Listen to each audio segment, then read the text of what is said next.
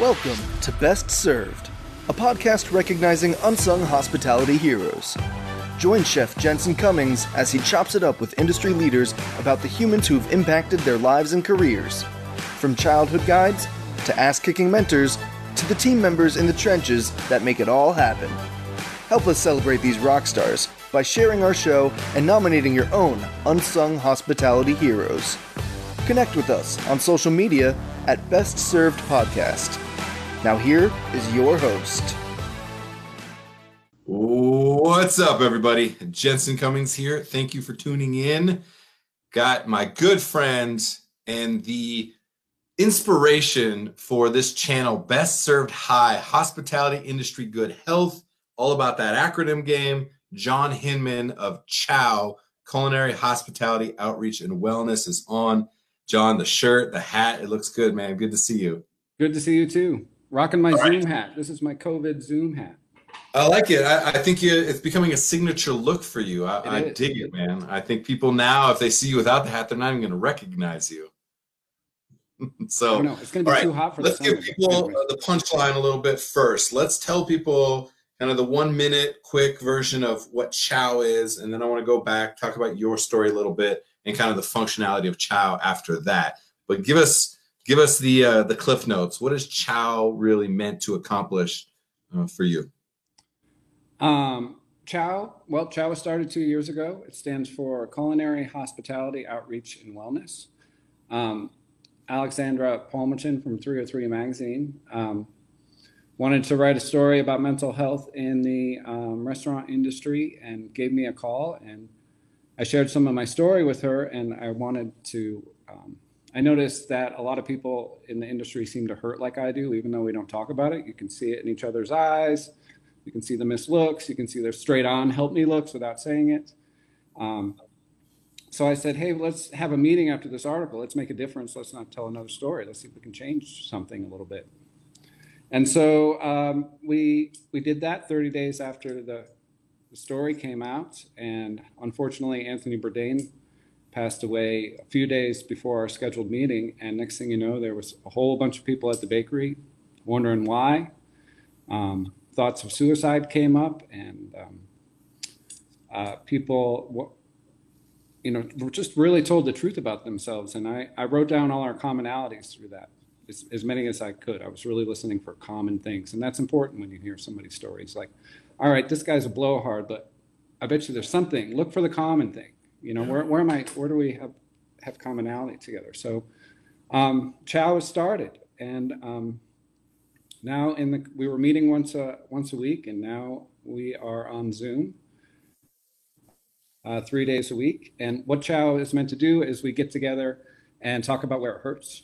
And it's meant to be a place to come and to share and to feel safe and say, hey, I'm hurting here. Has anybody else experienced this? And it's just kind of like putting your toe in the water, mental health, Yeah, I like it. All right. So the support mechanism is there, the meetings, the conversations, and you're doing that digitally now, as well as, in-person meetings were happening before, potentially afterwards. And so let's go back now that people have an understanding of why it was important for you specifically to start in an organization like this. So take us back, you're prolific, award-winning baker. You've been in the restaurant scene for long time. We're going to date you a little bit. Long time. You've been embedded in the scene. Look great. I don't see a lot of grays, man. I don't see a lot of grays. So let's take people back. Tell people a little bit of your story, the journey that brought you to the point of needing to start an organization like CHOW. My aunt tells a story about me when I was a little kid. And we would go to the park. And my niece and nephew, my cousins and my brothers, sorry, I'm older now, so here we go dating myself already, would go off and slide down the hot slide and jump in the bushes and, chase the ball or whatever. And I would not come off the blanket we were on, ever. I would when I was a baby. And I needed that safety. Like, the world seemed very dangerous to me, I think, from a very early on age. And so, and I think this has led into where I am today, because I had gone to a lot of schools and I didn't really fit in. I was a, artist, water skier, snow skier, um, cyclist guy, and I grew up in a town that was football, basketball, baseball, hockey, and I didn't know how to survive in that world so well. You throw a ball at me today, and I'll just move to the left and watch it land, and then look at you like you're crazy. Like I don't do balls, no balls. Yeah. And so, about not even mid high school, mid junior high, I found alcohol, and I was, just scared of the world, and so I started drinking, just on the weekends or whatever, and it was fun, and but it gave me a sense of peace. Like that first drink I ever had, it was a disaster. We were on the beach. We were supposed to be studying for an 8th grade exam. And I don't know why we were on a beach, and my friend's brother brought us a case of beer. And I drank like 6 beers that night, a can of urine. I jumped through a fire. I almost drowned in the lake, and I grew up on a lake, so I'm like undrownable. And then I almost failed the 8th grade. But I was like, okay, I just got to figure all that out, and I'm going to be great. If I can control this. I knew from the first time, that it was on, because this made me feel good. It was like medicine. Like it was that instantaneous for you that you just like knew this was different for you. This changed the way that your brain and your body like felt about all things in this scary world. Finally let me off the blanket. I could go talk to a girl. I could dance. I could play music loud. I could all of a sudden function. And it worked for a very long time. It worked, And I read somewhere that alcohol is like when you throw a boomerang, right? And you zing it out there, and then it comes back, who knows when, and chops you to pieces. So I moved out to Denver in 1992 from upstate New York. I made it through high school somehow. I wound up in boarding school and came out here to go to the University of Denver and study ceramics. And that one summer, I worked as a waiter at Pasta J's for maybe 2 days, 3 days, because this is a very, very important part of my life. And you should pay attention to these little things that happen to you and how they change the course of your life. But I had a tray full of tumblers of iced tea, and I spilled 12 of them on a guy. And that night I found myself in the kitchen.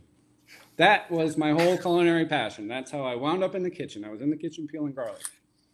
And the beer taps were across from the line.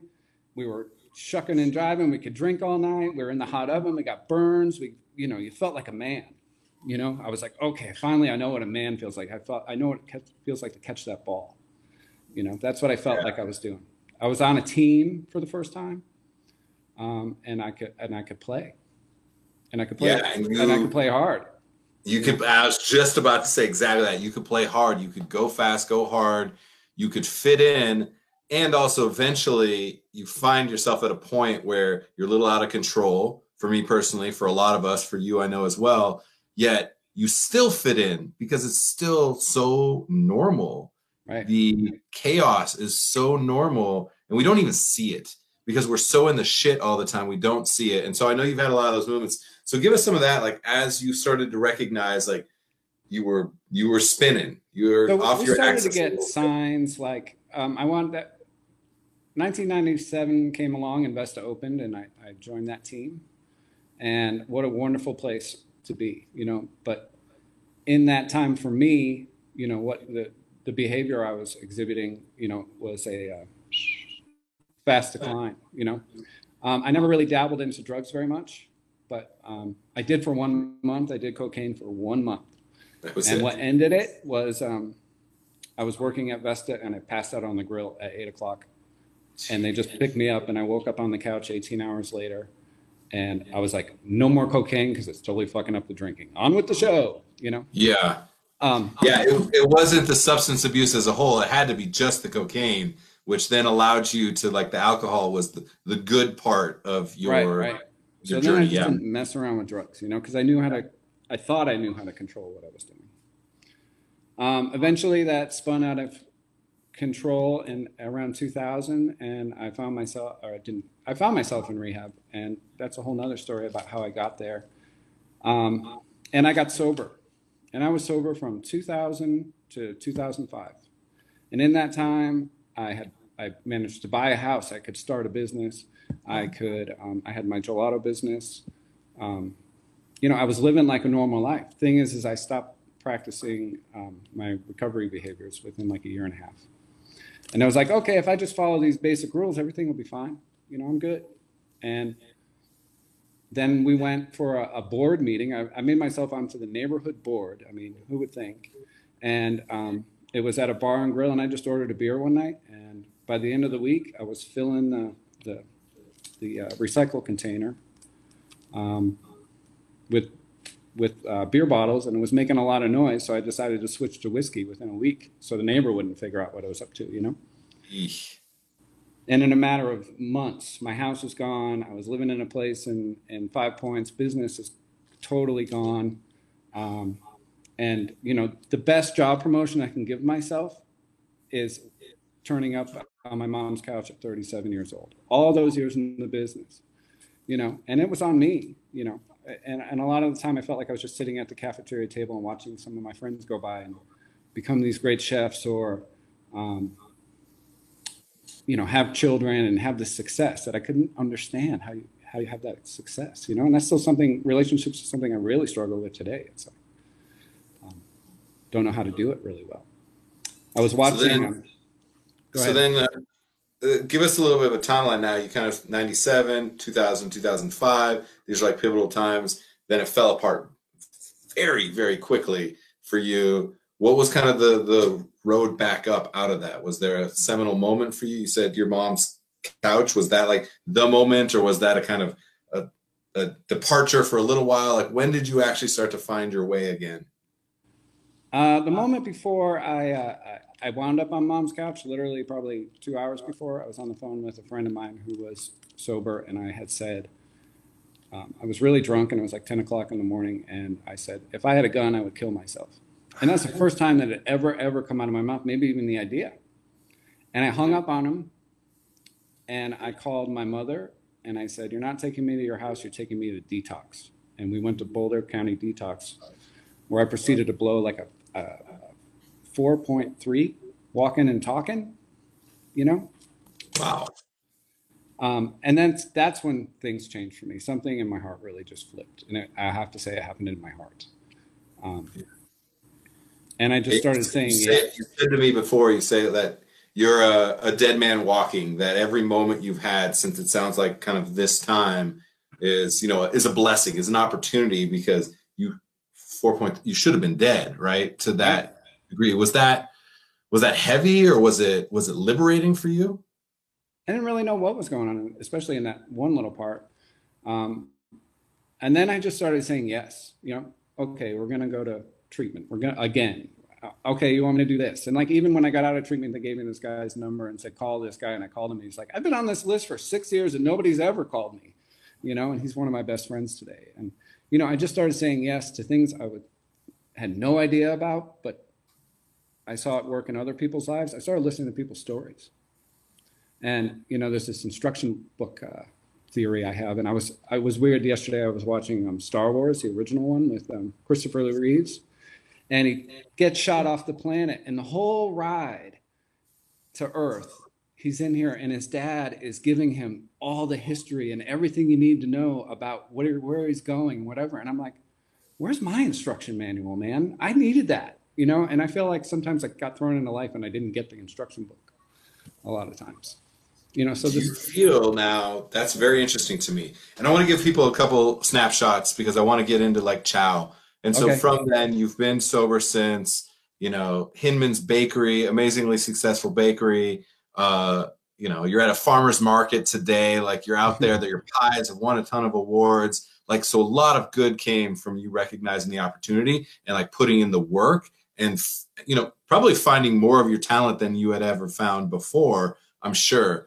And so the manual, I'm very interested in this, because now it seems like Chow is in part trying to create the manual. You said the commonalities between people. You're trying to like find the patterns so that you can kind of write the manual, it feels like, a little bit. So talk about... I haven't thought about writing a manual, Wow. But giving people the roadmap or trying to illuminate some paths other than the paths that we mostly take in this industry, finding some balance, whatever that is for you. So you think about that in those meetings. And I'll say from my experience, having spoken to you many times and also having been in one of these meetings kind of as a speaker and seeing and feeling the energy that you're kind of trying to exude, it doesn't feel like an AA meeting, because I've also been to those, right? It feels very much like, it feels like after work at a restaurant when everyone gets together and swaps stories, except we don't have to be drunk to be able to tell each other what the hell's going on, where the pain is, where the joy is, where you're at in any point and moment in your life. It feels very much like that. And that camaraderie, I think, is important. I want to highlight that for people. And I think the meetings are cool like that because, yeah, we laugh all through the entire meeting. Meanwhile, someone's over there crying, and it's great, and because we can relate to why they're crying, and it's kind of funny a little bit why they're crying, but no, not really at all, because they're feeling it. Those are honest, true feelings. But it's funny for people in the restaurant industry who have already a twisted brain that it makes it, we have sick humor, period, We do. And I think that's the thing that I really like, especially you very much as the master of ceremonies. You navigate between it's heavy, it's real. Like these are real raw emotions. These are people's stories. There's a lot of pain. All of these different human experiences are at play in that moment. Yet there's also a lot of levity. So I think the balance of that is important, because in our industry, it's easy to be like, nah, man, I'm not like a rock bottom drunk. Like, that's not me. I just work hard and play hard. I'm not that sick. I'm not that bad. So what is that bad? And what is it acceptable? When I was in the restaurant industry, it was okay to have 2 DUIs. Is that acceptable today? And I thought everybody got them, like a rite of passage. Yeah, it's a badge of honor somehow to be like, I got plates thrown in my head and I've blacked out and passed out in the back of the kitchen and I have 2 DUIs. Like, that is... like, we should put that on our fucking resume, and that's right. Not necessarily... And those are like, I've been really thinking about wounds a lot lately, and so we come into wherever we are, the kitchen, with these wounds and on our hearts, and we don't know how to deal with them, so we bandage them. In my case, alcohol. Somebody else does something else, whatever, and then we start to identify with the bandage, not the wound. And so a lot of this healing has to go on. We got to kind of laugh that bandage off a little bit or nudge it or whatever, because that hurts to pull that off and then get to the real thing that's going on. And that happens in the meetings sometimes. And it's just great. And I can't say enough for Laura, who comes on Monday nights, and she gives us these guided talks through the meals. And it's an open discussion. And like, she brought gratitude the other day, or identity. She did identity the other day. And there was, 12 crying little boxes, but smiling from ear to ear because everybody had hit a realization about themselves, and that's a celebration and that's joy, right? So going to chow's not a dirge. You're going to walk out of there feeling a little bit lighter, or get off your chair right now feeling a little bit lighter.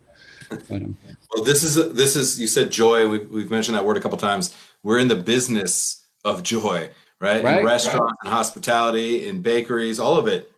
We literally are in the business. We're really, really fucking good at it, of bringing joy out of somebody else. Yet we struggle so much finding it in ourselves and expressing it to others and taking care of each other, because we're just so ground up in the minutia. And so that is just a moment to slow down. And so I want to take the last minute here and kind of tell people, Monday nights at 6:00 Mountain Time, there's Zoom links, which anybody in the country could be a part of that. Even though you're based in Denver, anyone in the country can link onto there, and you're having a meal, and then you kind of have somebody guiding the meal a little bit. So we started off doing the meal with the COVID, and now that everybody's kind of out, they're making sure they get home by 6. And there's less meal going on, but the conversation, like the meals were the shining star at the beginning, and now nobody's eating and everybody's feeding on their chowing. I love it. And then Friday nights, that's what I was able to be a part of. You kind of have a speaker focused on telling their story a little bit, which is nice, because then other people can resonate with that story or ask questions or get guidance a little bit, or just banter as well. So that's, again, another Zoom meeting. So Well, where can they go? Chow is and we're going to have one more on Wednesday. And Wednesday during the day, start another one up, I think around 2:30. Just keep posted for it, but it's going to be a short one, like a half hour. Check in, dump your shit, get out. For everybody. It's like, hey, you're here. I'm here. Let's go. We got stuff to do. I feel that. Let's go. Sure. So Chow on Facebook is a good place to interact, right? Get into that. That's the best place to find us right now. Yeah. And if you're in the industry at all, if you've never had a drop of alcohol or drugs in your life and you're working in the industry, more power to you. I don't know how you've done it, but I'm proud of you. If you are drinking way too much, anybody you're a part of this group. It's not for people who have hit rock bottom. So I want people to know everybody. Yeah, and it's also not an alcoholic group. Right. In Chow, I'm hearing stories worse than, not worse, just different than mine. And the person didn't even touch alcohol and wound up in a darker place in their story. And you're like, holy moly, so this isn't about alcohol. This is about where it hurts. And, I use alcohol to cover up where it hurts. Somebody else uses something else. So everybody is welcome to come. It's not, you don't have to be sober to come. You don't have to be whatever. You just got to have a little soul. Yeah, I feel that. We're heartfelt people for sure. So Chow on Facebook, check that out for sure. You'll be able to see all the Zoom links to the 3 different meetings each week. And I'm sure there's going to be a lot more activations happening. The website, chowco.org. Is that what it is? I see it on your shirt. Yeah. Oh, yeah. All right. There you go. chowco.org. Check it out for kind of a little bit more information and get in there, people. I think it's a really good opportunity for us to just have conversations, and you never know where it's going to lead. I'll end with this. Very specifically, Richard Anderson, who's a director for Volunteers of America based in Colorado, was on the call that we were a part of.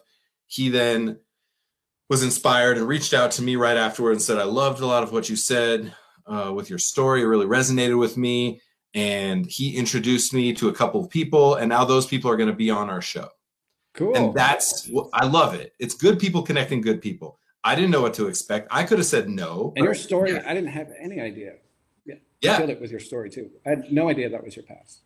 I didn't say no. I could have been like, nah, it's not me. It's not my thing. But I said yes. I got on, got to have a great conversation, tell my story in a very different way than I ever had before, which helped me personally. Met Richard, who I'd never met before. We followed up, and now I have 2 or 3 people that are going to be on our show, and we get to share new stories and more stories and introduce more people. That's why I do this. I think it's so important. So, John, I really appreciate you have pushed me to have more and more conversations in this way. Best Served High very much was inspired by you. So I appreciate you taking some time to share with us. I appreciate it. I love spending Sunday morning with you. It's great. Yes, I appreciate it. All right. Thank you, Jensen. I really appreciate it. That's it for today. I appreciate you, John. Take care. Yep. Bye-bye. That guy, such an inspiration for sure. And just a good dude. It very much feels natural when you go and interact with Chow. It does not feel like this heavy, somber. I mentioned Alcoholics Anonymous, and if you go to Alcoholics Anonymous, I think it's absolutely something that is a good thing. However, at times, it can be really heavy for people to stand up and say, hi, my name is Jensen Cummings, and I'm an alcoholic. Hi, Jensen. It is awkward. You get used to it, and it's compelling and important. Yet people who don't think that they are knee-deep in it don't necessarily feel themselves and see themselves in that light, and that's okay. And I think Chow is a really great alternative, very much focused on the stories of humans in hospitality. We can all relate. I've not heard any story within that group or anybody who's a part of that group speaking with them that hasn't been like, yep, I feel you. It's me. It's somebody else that I worked with. It really clicks. So I appreciate that. All right. Great conversation today. Keep checking out Best Served High on Sundays on Best Served Podcast Facebook page. And I'm grateful to be able to have these conversations. All right, everyone. Take care. Thanks for listening to the Best Served Podcast. Subscribe to our show and connect with us on social media at Best Served Podcast. Tune in next week to discover more unsung hospitality heroes.